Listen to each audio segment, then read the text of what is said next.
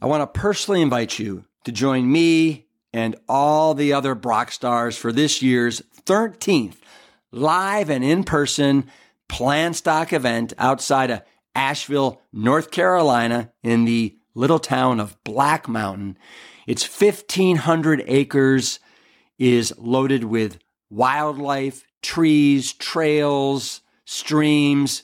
It is a nature wonderland.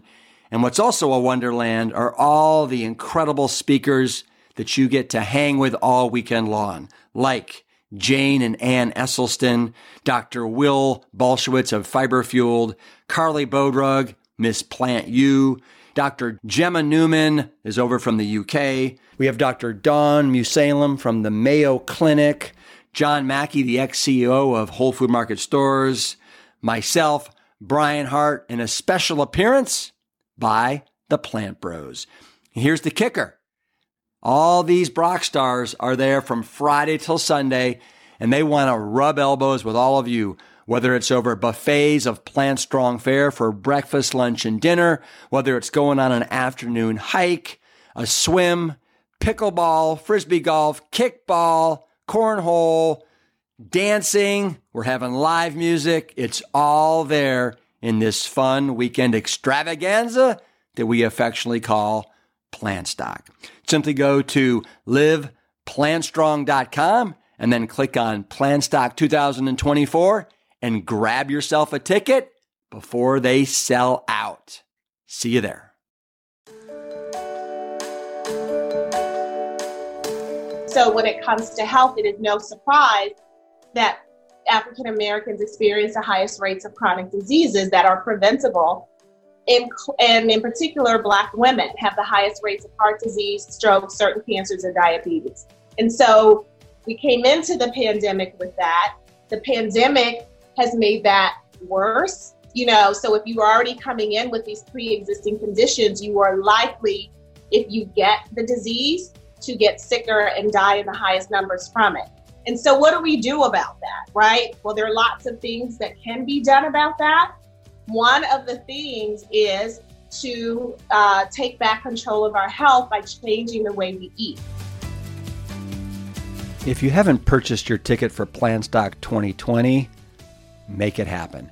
It's going to be a doozy this year as my family and I give you a virtual front row seat to the Esselstyn family farm, and you're going to be rocking and rolling with the Plant Strong rock stars who will be making appearances like Dr. Michael Greger, Dr. Michael Clapper, Dr. Neil Barnard, Gene Bauer, and today's guest, the ageless vegan herself, Tracye McQuirter.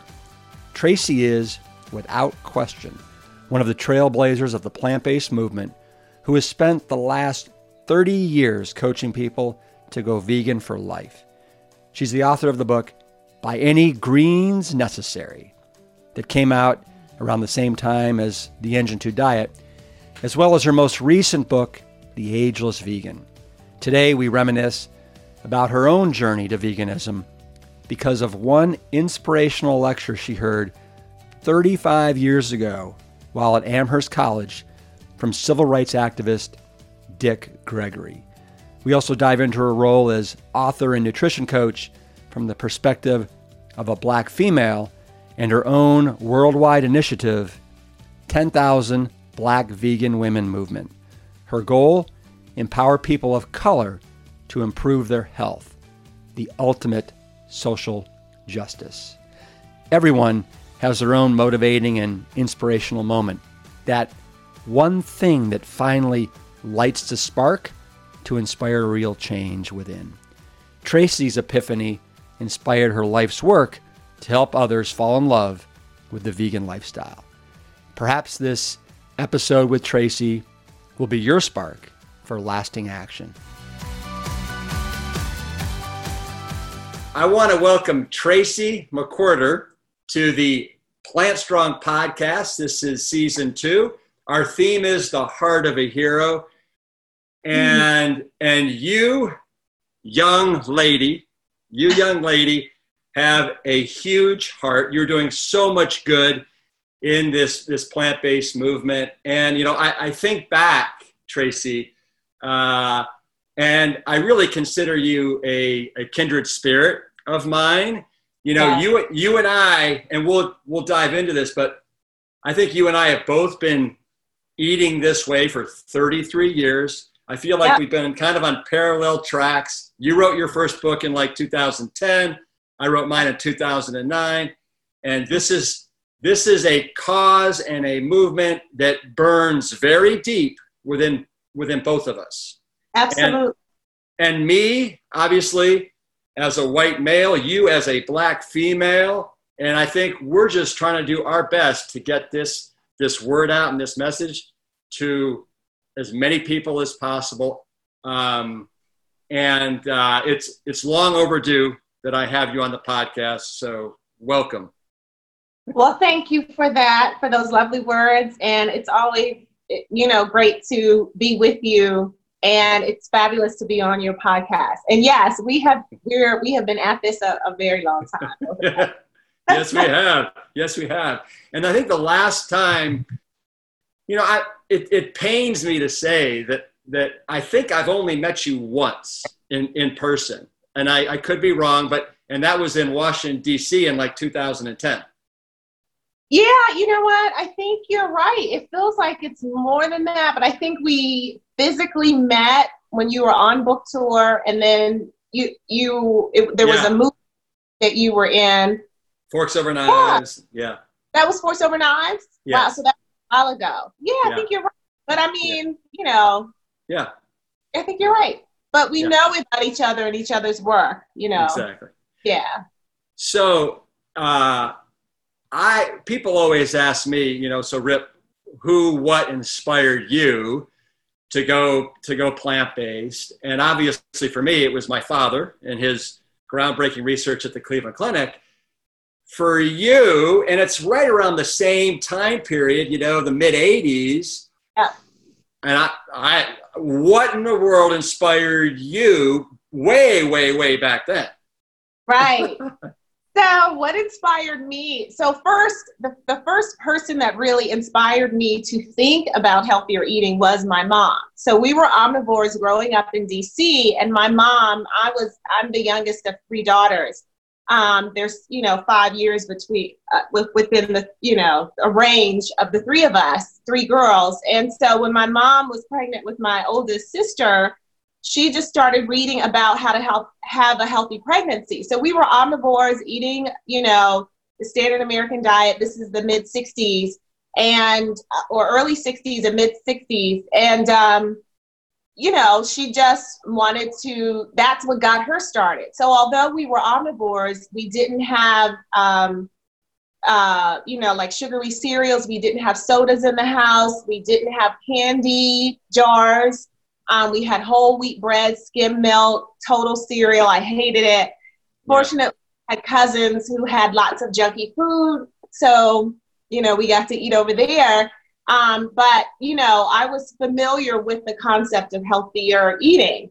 So fast forward, and I'm a sophomore at Amherst College in 1986. And our Black Student Union brought Dick Gregory to campus to talk about the state of Black America, the political, economic, social state of Black America. And he decided to talk about the plate of Black America and how unhealthfully most folks eat. And he connected these same dots, politically, economically, culturally, socially.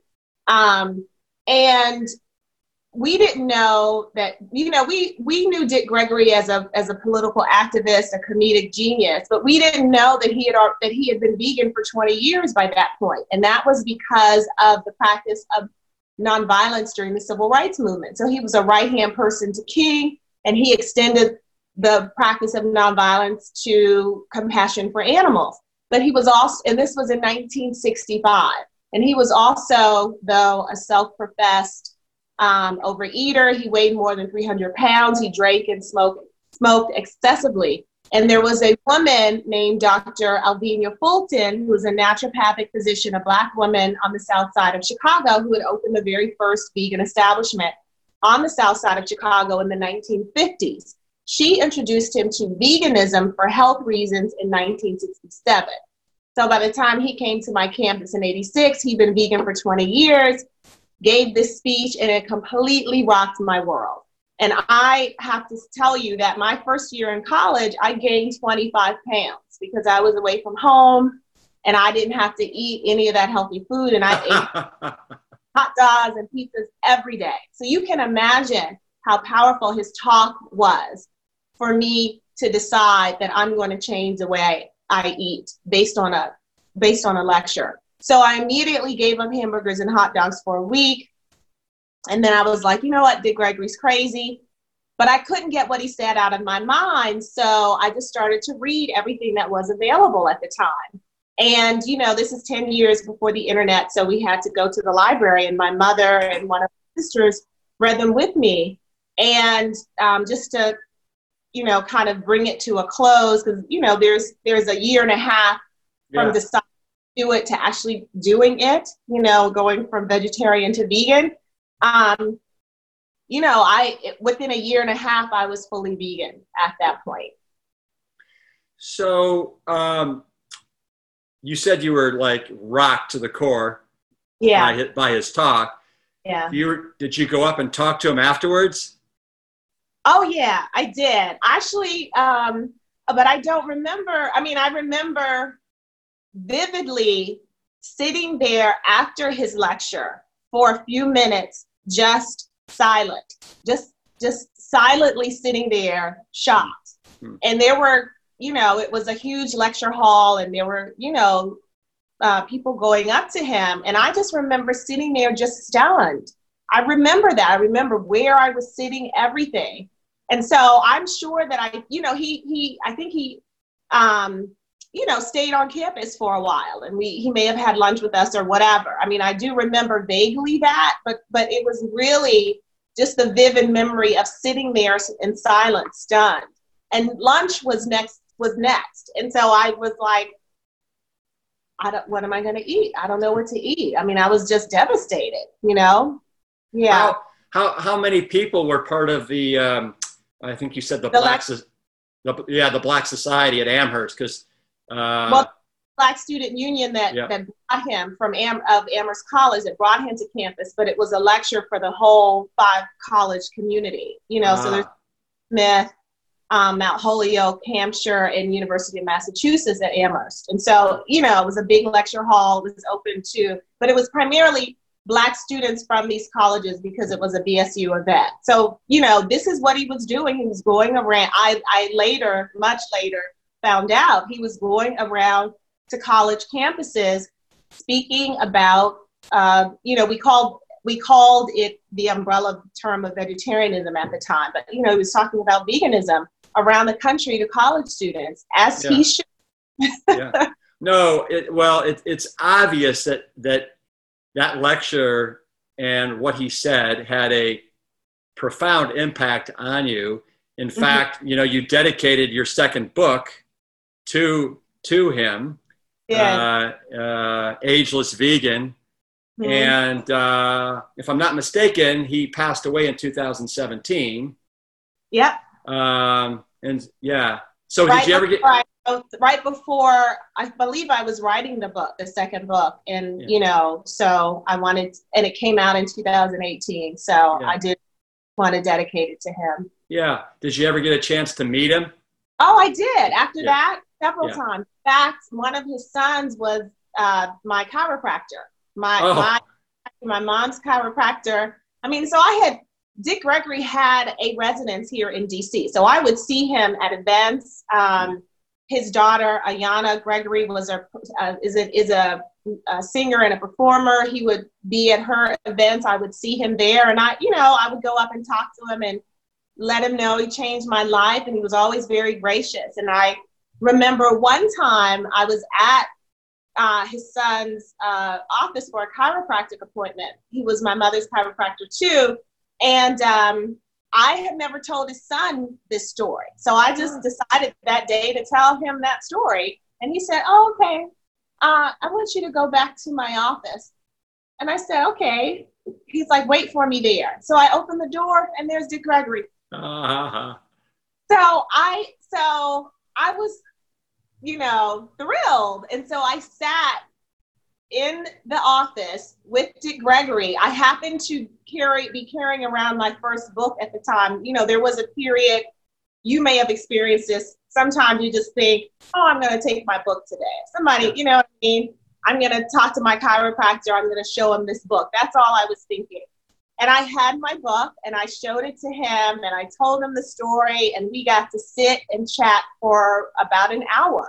Wow. And it was fabulous. And he said, you know, we just talked and talked. I mainly listened. And he said, you know, your next book should be a children's book about going vegan. And I was like, got it. It wasn't. I mean, I haven't done it yet, but it's still in my mind.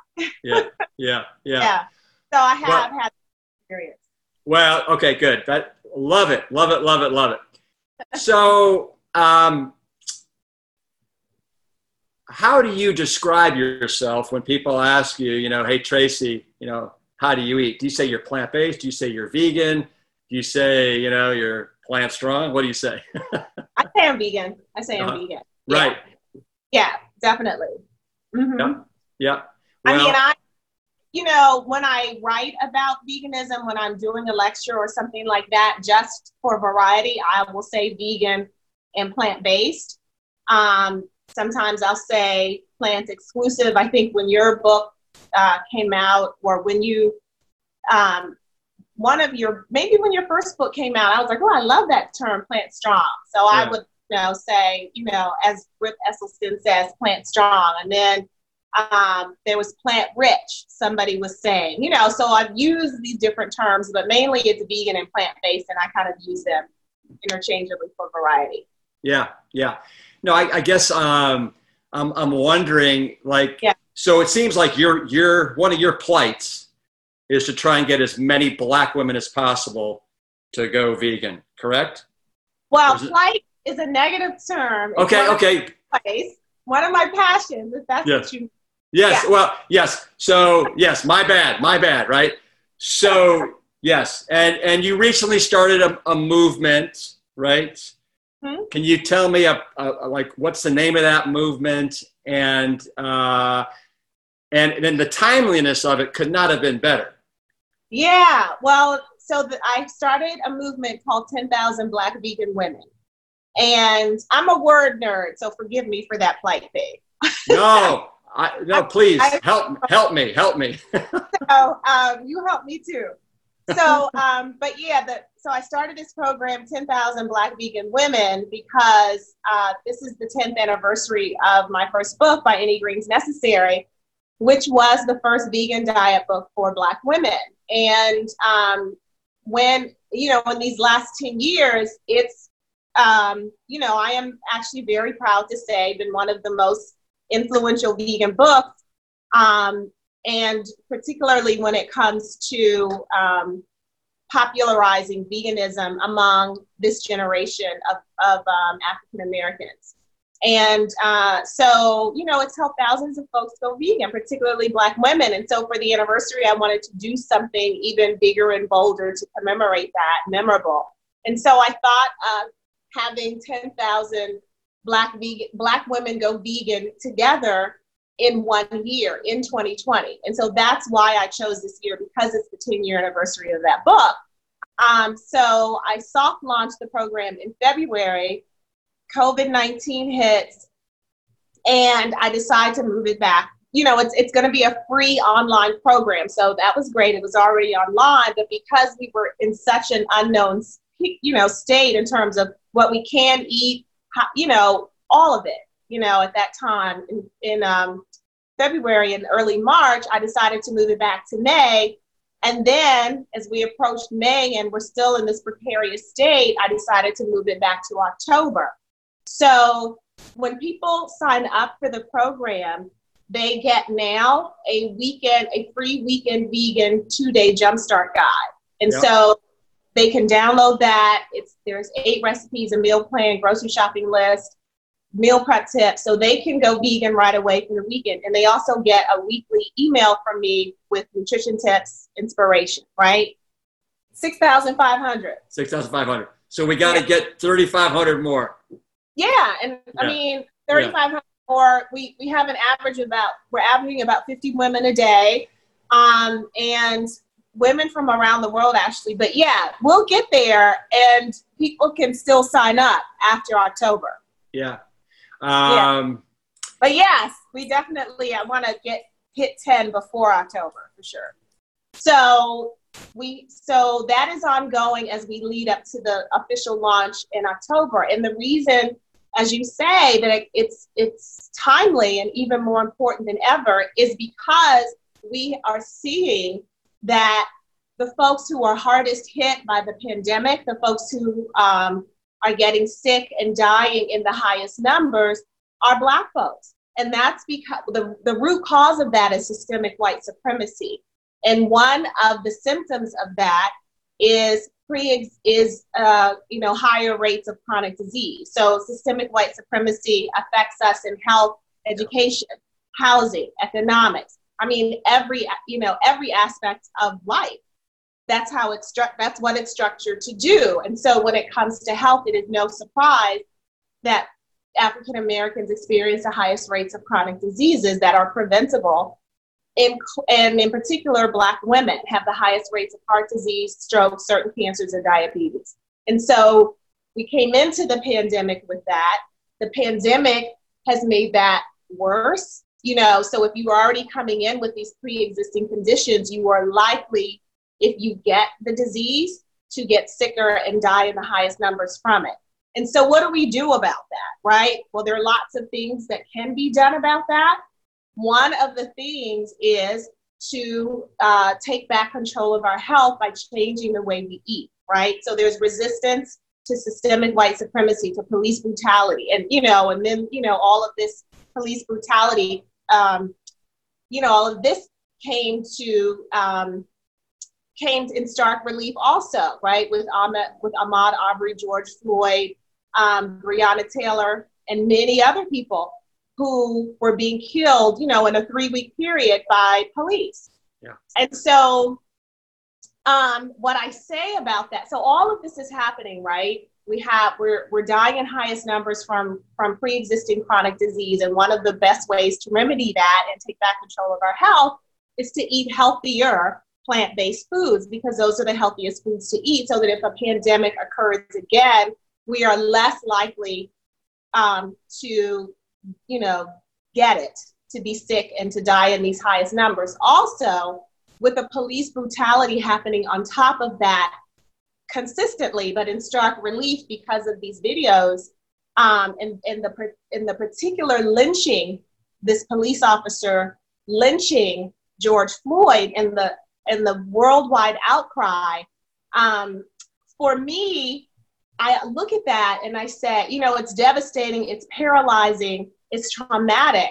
And when you look at the system as a whole in terms of police brutality against Black people and people of color, there are 1,000 plus Black folks, people of color, who are killed by police every year, right? In these types of instances, police brutality, killed by vigilantes, like with Ahmaud Arbery and those 3 white men who killed him. That's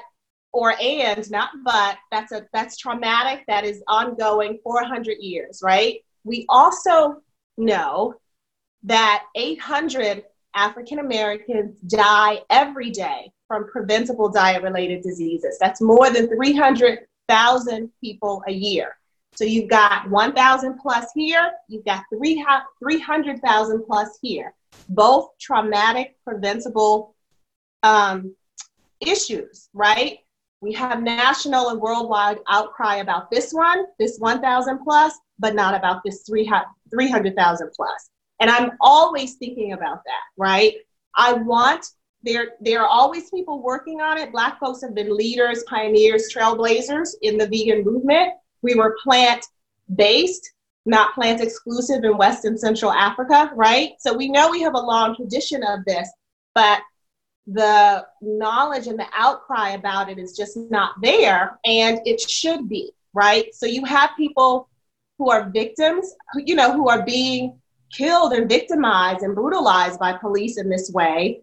And you have people protesting about it, resisting about it, and it's been ongoing for generations. But you have many of these folks who then are eating food that is hastening their death, right? The standard American diet. And that is yet another reason why this is so important, because if we're going to be resisting, we're going to be activists in these many ways, we must take care of ourselves.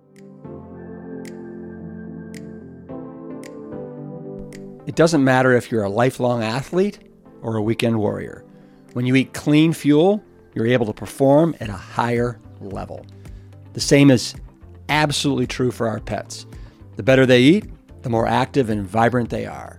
In fact, when I'm riding my mountain bike, my dog Jade runs right along with me with the energy and vibrancy of a young pup, thanks to Wild Earth dog food. I run on clean plant-based protein, and so does she. To learn more, visit the episode place at plantstrongpodcast.com to claim up to 50% off your order. We must be healthy. So for me, this is the way that Dick Gregory talked about veganism, right? In 1986. This is the way I have always thought about it. All of these things are interconnected. They're never separate. And so this whole period has just, again, brought all of these things to, that are already connected to the fore in my mind and many others. Yeah. Well, to me, it just answer. No. And that was a beautiful answer. And to me, it shines such a wonderful light on the work that you're doing and the advocacy and the passion that you have for getting this word out to Black people, specifically. It seems like Black women. If you can get the black women, you're probably going to get the Black families, et cetera, et cetera.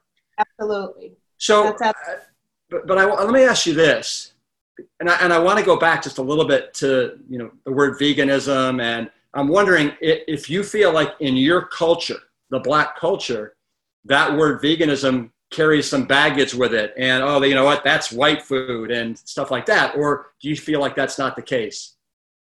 I have never felt that was the case. Again, it's not because, and the way that I'll answer that is this. First, I learned about veganism from Dick Gregory, right? And then when I took my junior year away, that next year, I went to Nairobi, Kenya the first year, and I had two experiences. I couldn't be vegetarian, although I wanted to be, but I had two experiences with animals on safari that made me know I didn't want to eat them again. So I go back home. The next semester I'm in DC, I'm going to Howard University, and I'm walking back and forth to campus. And I find out that there is a large Black vegan and vegetarian community right near Howard University that started the first 100% vegan restaurants, cafes, carryouts, and health food stores in the nation's capital, starting in the 1970s. There were 14 of them.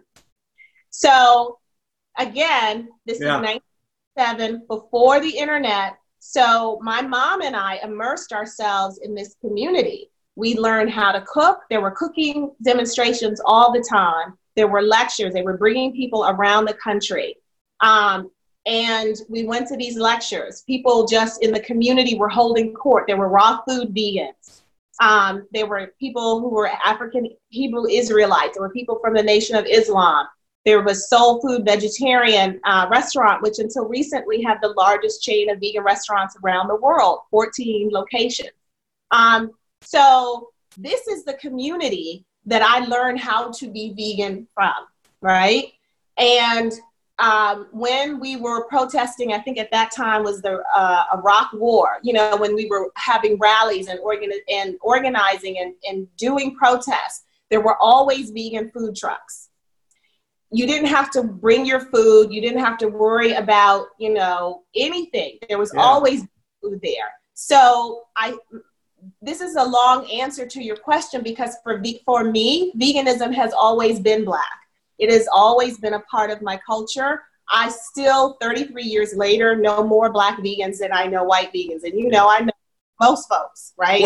Well, it's not it's never been a white thing. The term itself has been we started with vegetarian as an umbrella term for vegan, vegetarian, raw foodists, breatharians. You know what I mean? So the term changed, but the idea that it's a white thing was never my experience. And honestly, I thought that this was the experience of most folks around the country, that there were just, wherever there were large Black vegan Black communities and cities, there were Black vegetarian societies, there were Black outlet, Black restaurants, cafes, the whole 9 yards. I assumed that for years.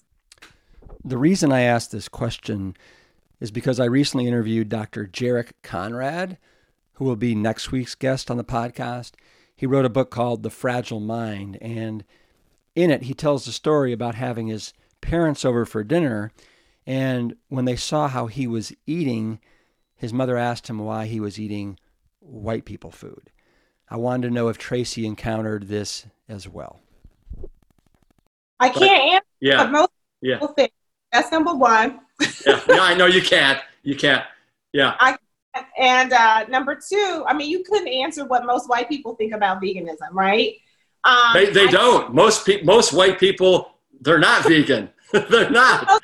But most Black people aren't vegan either, right? But we are the fastest growing vegan and vegetarian demographic in the country, right? 8% of Black folks are vegan or vegetarian as compared to 3% of whites, and then, fewer when it comes to Latinx communities, Asian American communities, Native communities. So, there's that, but it's always been like that, but the majority of us eat the standard American diet, right?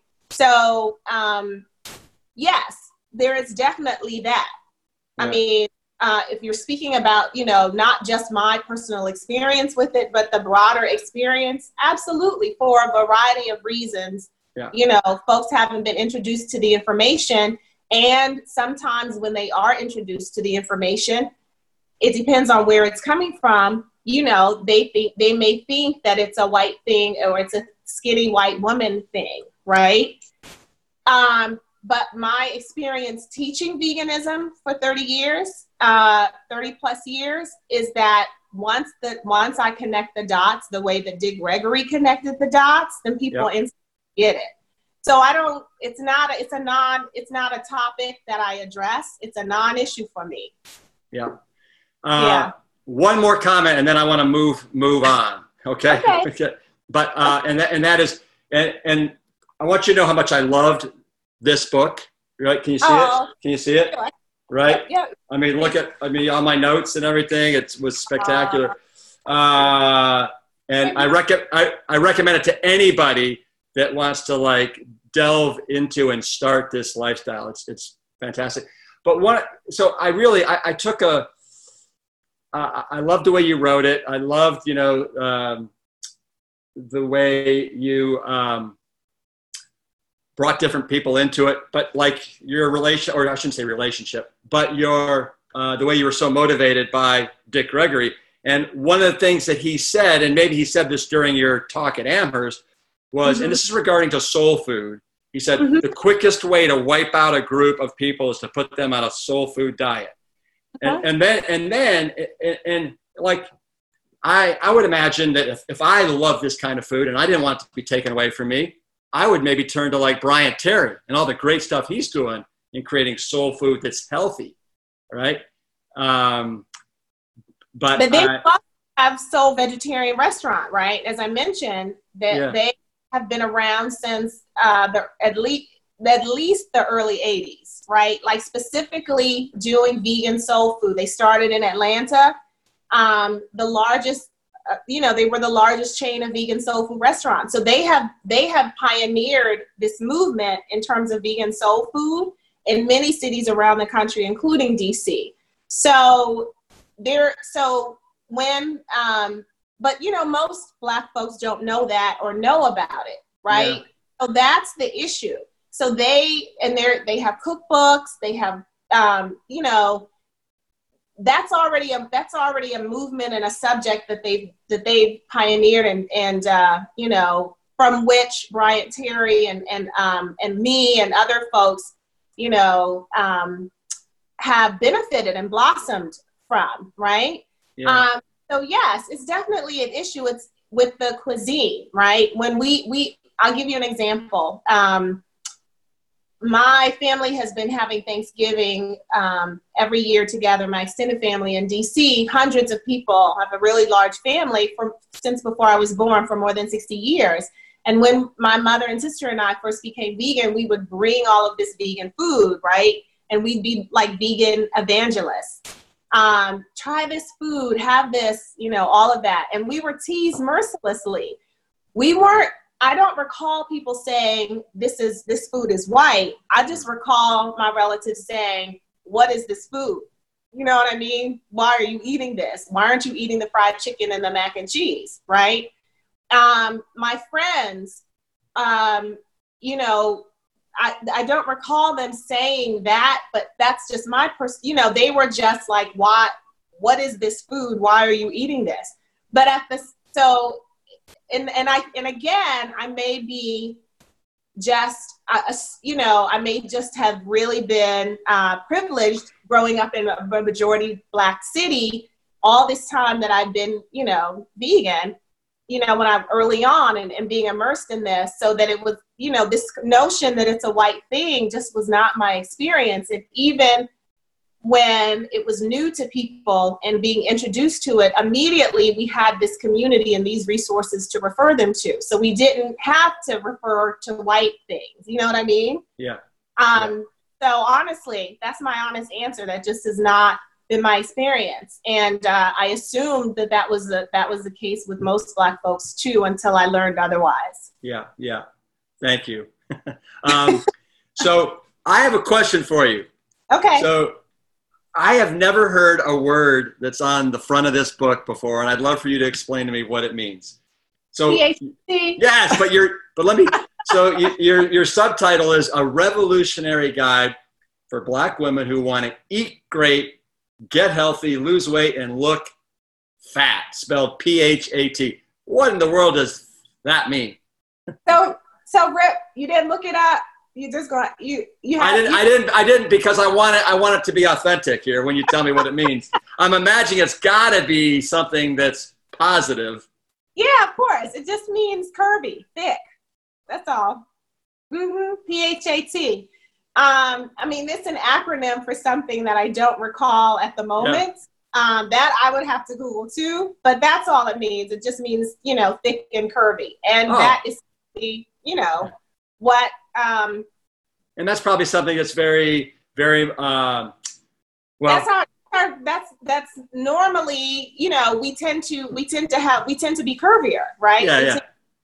So, a lot of women don't want to lose those curves, right? And so you can be curvy. Basically, I was saying you can still be curvy, just like folks who are fitness experts with, you know, and they have clients and their clients are afraid they're going to lose their curves. They might say the same thing. You can still be fat, you know? Yeah. I love it.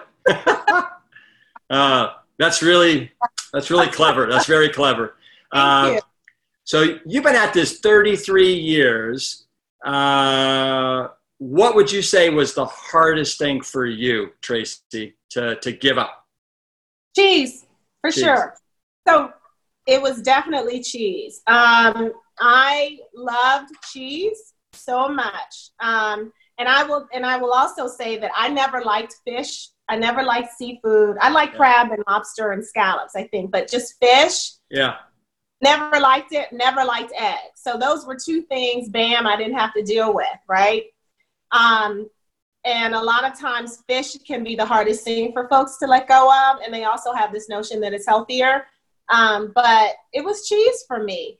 And it took me about a year and a half to let go of cheese. And the deal with that was that I knew that I might never come to dislike the smell of cheese, the look of cheese, or the taste of cheese. I had come to dislike the look of meat in the grocery store, the notion of how it's produced, factory farming, the slaughterhouse, all of that, the smell of it, barbecues, it repulsed me. But cheese never did.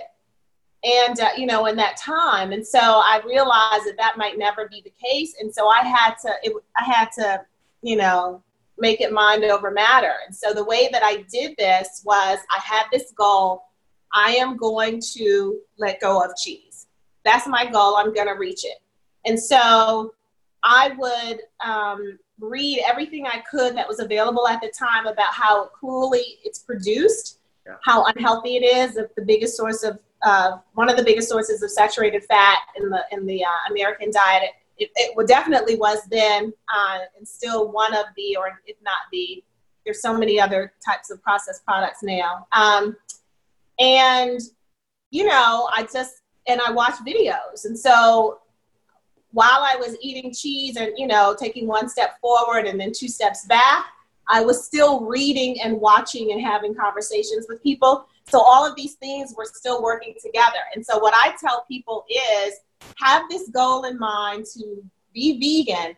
And if you slip up and you take two steps back, start again the next day, but don't stop talking to people who are, already vegan or transitioning with you. Continue to watch videos, read the books, because that is still working on your mind. It's all still working, and it will eventually click. And that's what happened to me. The momentary pleasure of a piece of cheese in my mouth wasn't worth the health risk. Finally, it just clicked, and I had no desire for it anymore. Yeah, I like telling people, because you're right. I mean, that to me is probably the hardest thing for people to drop is the cheese. And, once you understand what's going on with cheese and, the casomorphines and the saturated fat. And exactly. Yeah. Mm-hmm. But that's why we kind of affectionately call it dairy crack, right? Yeah. Because it is so, yeah. And so I like to say, if we want to get you off that dairy crack, and we want you to stop worshiping at the Church of Cheeses 7 days a week, right? Yes. Yes. Amen to that. That. And then when we ripped 30 plus years ago, the vegan cheese was awful to me. It didn't melt. It tasted like Play-Doh. So when you were letting go of cheese, you were letting it go. Oh, yeah. Like it had, the vegan cheeses now, some of them are so much better. But then it was like you're just cut it. No. And that's hard. No. It was atrocious. Can you remember back to when you started this? I mean, because I know it's 33 years, and people ask me this question, but what differences did you notice as far as, did you feel better? Did you look better? Were there any obvious differences when you let go of the dairy and the meat and the processed foods? Yeah, definitely. So I, that 25 pounds I had gained my first year, that dropped. I mean, that dropped, and you were looking fat after that. I was looking fat. Exactly. That's going to be your word now. I have to use it 5 more times during this interview. So that definitely, I definitely dropped that weight. I also had really, I have naturally oily skin, so I had acne, I had pimples, and my skin cleared up. And it didn't, I noticed that it started to clear up, but really when I went on my first cleanse, after I went vegan and I went raw for like 2 weeks on this cleanse, it cleared up from the inside, right? So my skin, is much better. I felt people were commenting that it glows, and what else? My menses was lighter. And I rarely got cramps like throughout my whole, I've been vegan now my whole adult life. I rarely get cramps. I rarely got cramps. I'll be 54, so I'm on the other side of that. I'm getting on the other side. 54. If I didn't know better, I just reversed those digits. I thought you're maybe 45, if that. Yeah. Hey, welcome to the club. It's a good club. Exactly. Exactly. So yeah, so those were the main things, Rip, and also because I was young, I was in my 20s. I didn't really. I mean, I could have had health issues, but I didn't, at that age, but I didn't. And so just being vegan my adult life, I've been able to maintain my health. But those were the major things: losing that 25 pounds, clearing up my skin, and my menses was much lighter. Yeah. Well, yeah. I mean, so I want that to dovetail us right now into Ageless Vegan, because you do look so absolutely remarkable for 54. And then, of course, your mother, Mary, who is 83 now, if I'm not mistaken. She'll be 84 this month. Right. I mean, so she is she epitomizes what an 84-year-old plant-strong vegan can look like. Yes. Right? And the fact that you guys have been on this journey together, right? Mm-hmm. And you wrote Ageless Vegan with your mother. Yes. And it's a beautiful book, 100 killer recipes. Thank you. So do you aspire to kind of be like your mother when you're 84? Oh, absolutely. Absolutely. The same with your family. Yeah. You can see what, you hope to be, how healthy you hope to still be, how you hope to maintain it. My mother, went vegan with me when she was in her early 50s. And she, at almost 84, has the same health markers. Her doctors say she has the same health markers as she did when she was in her 50s. Yeah, yeah. She has no chronic diseases. She has the same weight, same hourglass figure.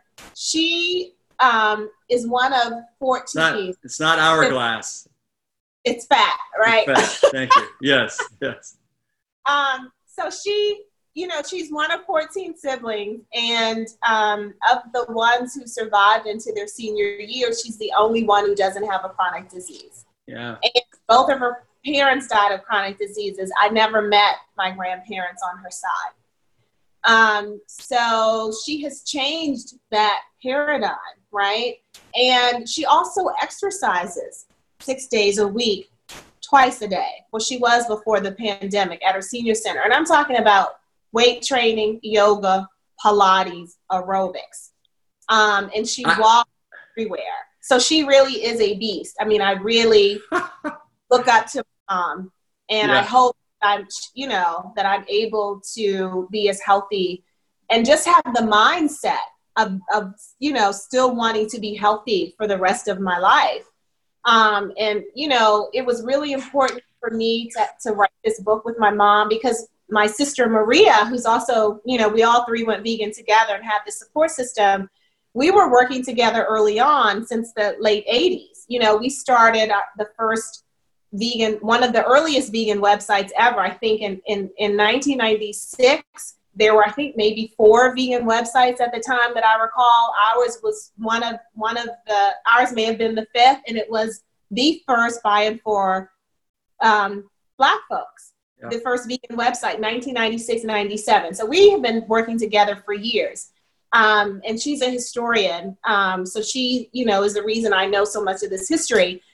But my mom, I wanted at our 30-year anniversary, which was, in 2018, I wanted the world to know about my mom, and I'm not, the world, I just wanted to write a book with my mom and have her story be out there and be inspirational, because it's one thing to be vegan from 20 to 50, but to be vegan from 50 to 80 and see what that looks like and know that you can do it at any age is really powerful.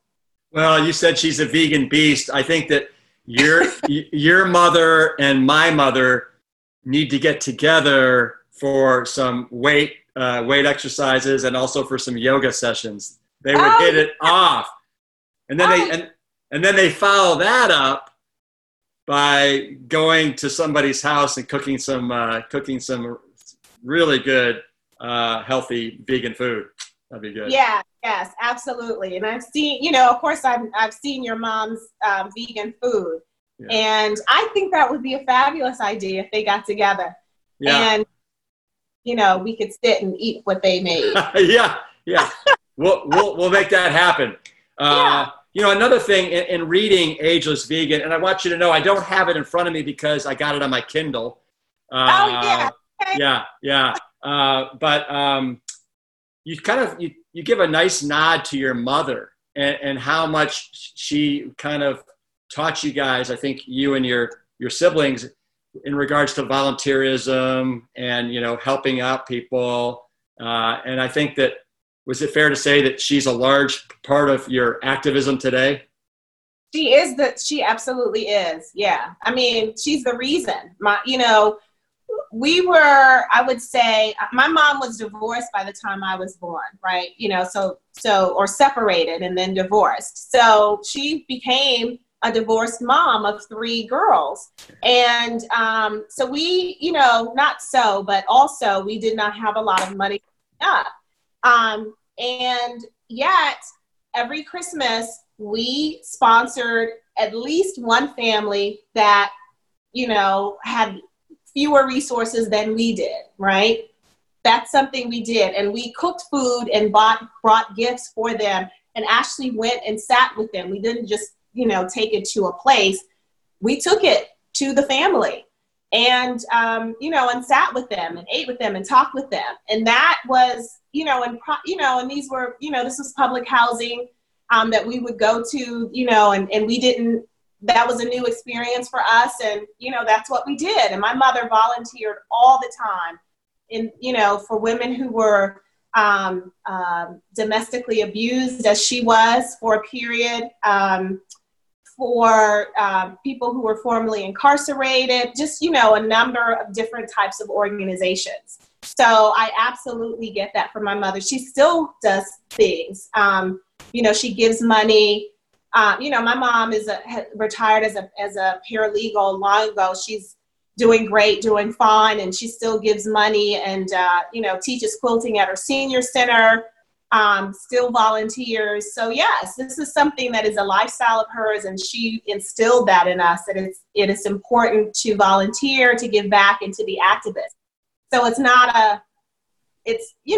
just how we were raised. Do you talk to her every day? Yeah. Yeah. I'd say I probably talk to my mom almost every day. That's great. Oh yeah. It's wonderful. So help me out with the title of your first book, By Any Greens Necessary. Is that a take on a quote or Malcolm X, or what's the background there? Yeah, that is a take on By Any Means Necessary, that was popularized by Malcolm X. And I mean, he may have originated it. I just am not able to verify that, but it may well be true, but he absolutely popularized it, and it's attributed to him. So when I was writing the first book, I wanted to come up with a title that was clever, that was Black, and that was memorable. And so I just decided, and I was struggling with it, and I just decided I'm just going to look up some famous Black quotes. And as soon as I saw that one, I was like, that's it. By Any Greens Necessary. It says everything right there in the title. So that I trademarked it. That's the name of my business. Yeah. So and other stuff should be coming at some point, I guess. Yeah. But tell me this. So I love the quote, but why is it by any greens necessary instead of by any beans or by any fruit? Or why did you pick greens? Good question. Nobody has asked me why not by any beans. That would have worked too. Okay. Really? Because then that's the protein question, right? Yeah. Yeah. It's a good question, and I'm gonna. I don't know if it's because of is it because of collard greens or just it is. Yeah. I'm gonna answer your question. Okay. That's so good. I have to use that too. But yeah, it's definitely because greens are the most nutrition packed food that we can eat. So, dark leafy greens, the healthiest foods on the planet. Also, these greens are a part of soul food, right? Collard greens, mustard greens, turnip greens. So it was a cultural constant, right? Yeah. So even as omnivores, even as eating the standard American diet, people may season their greens with meat, but greens were, it's a cultural marker. So so that's why I said greens for those two reasons. Well, one of my big things in my third book, The 7-Day Rescue, and that I got from my father, is 3 to 6 servings of green leafies a day, because they are such a nutritional powerhouse. And so I want you to know that my father loves this, greens more than anything. That's his thing. Greens, man. You got to power them down. Yep. Yeah, absolutely. I really appreciate that. Tell him I said thank you. Oh, well, you can tell him. You can tell him yourself at Plant Stock this year. Okay, good. Awesome. Yeah. So let me ask you this. This is kind of a personal question. Sure. So, you ready? Yes. Good. So, are you dating right now? No, I'm not. Okay. Okay, so go ahead, ask your part two. But so my question is, Tracye, but no, I want to know, when you are dating, does it have to be somebody that, like, is a vegan, or does it not matter? I just want to know your thoughts on that. Yeah. So originally, no, it did not have to be, right? When I was younger, but so I have dated men who were not vegan, and that let me know that they had to be vegan. Yeah. Forward, because as I got older, I came to understand that my partner's health could likely decline, and mine would hopefully maintain or even get better, right, as we got older. And that was number one. Number two, I didn't want to be intimate with somebody. I realized over time, I didn't want to be intimate with somebody who ate animals, right? And, ate dairy products. And because this is my lifestyle, but also my profession, I don't want to, I know that I was very self-righteous in my younger years, and I have really worked hard not to be that way. It's, it may not seem, because it's my profession, I'm always talking about it, right? But I also want to meet folks where they are, and, just want to share information and just kind of, let it go. We're all adults. And so I wanted anybody that I was with to be vegan because they wanted to be vegan. I may have been an inspiration, a catalyst, a spark, or whatever, like Dick Gregory was for me. But I didn't want them to do it just because they were with me, because as soon as they got mad, they'd go eat a hamburger. And that happened. You know what I mean? Yeah. And I can't deal with that. So absolutely. I have dated some men who weren't vegan, and were wonderful people, but, ultimately that was one of the reasons, not, that it didn't work out, but I have had, a relationship. I had a long-term relationship with someone who was vegan, and, it was wonderful. That was just, there were other reasons that we didn't end up being together, but maintained a great friendship. So yes, they have to be vegan. And that's just, again, my personal my choice. Well, I totally get it. Obviously, I married somebody who is, she wasn't when I met her, but within 2 months, she very quickly came over to the good side. Yeah, or exactly. Whatever side, right? But I want to say something about this, because, so my neighbors, right? I'm in my office right now. Uh-huh. And my neighbors, their refrigerator went out and their freezer. So they asked me if they could use my refrigerator and icebox here in my office. I said, absolutely. And of course, they've got meat and they've got dairy and they've got all that stuff. And every time I would open up the refrigerator to get like my food, I could not believe the odor that came out of the fridge. And I was just appalled by it. So just for that reason alone, I could not like live with somebody that doesn't eat the way I do, because the smell is just intolerable. That's the smell of it uncooked, and then the awful smell of it cooked too. Yeah, you're right. Yeah. That's a good point too. But anyway, it's so deep. It's so deep. Well, let me tell you this, since you asked me that question. Yeah. I am available and I am looking. So I just want to put that out there, because I'm in my 50s now and I'm being more bold about it. So there you go. All right. Well, fantastic. We'll get the word out, Tracye. All right. Good stuff. You've got your five FAB core rules, and you've also got your 14 steps to a healthier you. Mm-hmm. Can I get what? Can you talk to me about one of each? And if you want to to make it easier, I can throw one out to you, or you can just think of one of your FAB 5 food rules that you want to share, and then one of your 14 steps to a healthier you. Sure. So one of the FAB 5 food rules, really quickly is, by any greens necessary, eat your greens, right? Yes. As your father says, definitely eat dark leafy greens at least 3 times a day. If you can. If you can eat them at least twice a day for, your meals. If you can eat them 3 times a day, a smoothie for breakfast, a wrap, a salad, stir fry for lunch or dinner, awesome. So that's one. Okay. The FAB 5. Yeah. And then for the 14, I think the first one, which is know your why. So important. It really is, isn't it? Yeah.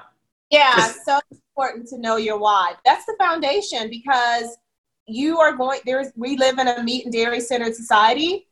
You may or may not have support. And so you have to be solid in why you're doing it and have this goal and work back from there. And it's not a race. It's not a competition. It's your journey. But know that you will get there. You can get there, and go on the path. Yeah. So, we're going to have a part 2. We really will. Okay. Yeah. Well, you know what, Tracye, this has been a lot of fun for me. It really has. And, I love the way our conversation ebbed and flowed and what we talked about. And I think that our listeners are going to get a lot of value out of this. So thank you for this conversation. Really. Thank you so much. It was a lot of fun for me too. I appreciate it. It's great to talk to a vegan OG. OG? What's that mean? Or old gangster, or older vegan. That's good. But in signing off, I want to say this about you. It's so apparent to me how you are so absolutely 100% committed to a socially just world. And you see food as being the cornerstone in helping to create that world. And I want to commend you for that. I want to do everything I can to help you do that. And so I want you to know that we will be communicating a lot more going forward. Thank you. I appreciate that. I really do. That makes my day. Thank you so much. Me too. So can we do the traditional Plant Strong sign off? If you just repeat after me. Ready? Yeah. Peace. Peace. Engine 2. Engine 2. Plant Strong. Plant Strong. Woo! There, give me a little bump. Woo! Awesome. Tracye, thank you. Thank you, Rip. I appreciate it. Much love. ByAnyGreensNecessary.com is where you can head to learn more about Tracye McQuirter including the 10,000 Black vegan women movement. Let's help her hit that mark before October and do our best to become passionate advocates for anyone looking to make long-lasting lifestyle changes. Next week, we continue the conversation on activism and education with author and human resources expert, Dr. Jarek Conrad. Don't forget to visit PlantStrongPodcast.com for episode links and all the details for PlantStock 2020. Peace, Engine 2. Keep it plant strong. We discovered a silver lining through COVID-19 by forcing us to change our 9th annual PlantStock event to an online format. It has allowed us to reach many more plant-curious people around the globe. And right now, the need has never been greater for people to adopt a whole food, plant-strong lifestyle. This year's event will feature the brightest luminaries in the scientific research, including Doctors Michael Clapper, Sarai Stanzik, Michael Greger, my father, and a host of other Brock stars. Join us for our upcoming online PlantStock weekend from August 14th to the 16th. We are packing this live event with science and practical application and offering you a chance for your whole household to learn and cook along with us. We'll give you a front row seat to the Esselstyn family farm, and if you can't catch it live, no sweat. Video access is included for a year with every ticket, and partial proceeds will benefit the Esselstyn Family Foundation, and financial assistance is available. Visit PlantStock2020.com today and learn more.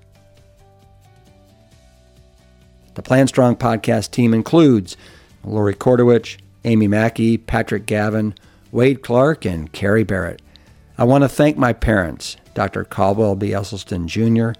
and Ann Kryle Esselstyn, for creating a legacy that will be carried on for generations and being willing to go against the current and trudge upstream to the causation. We are all better for it.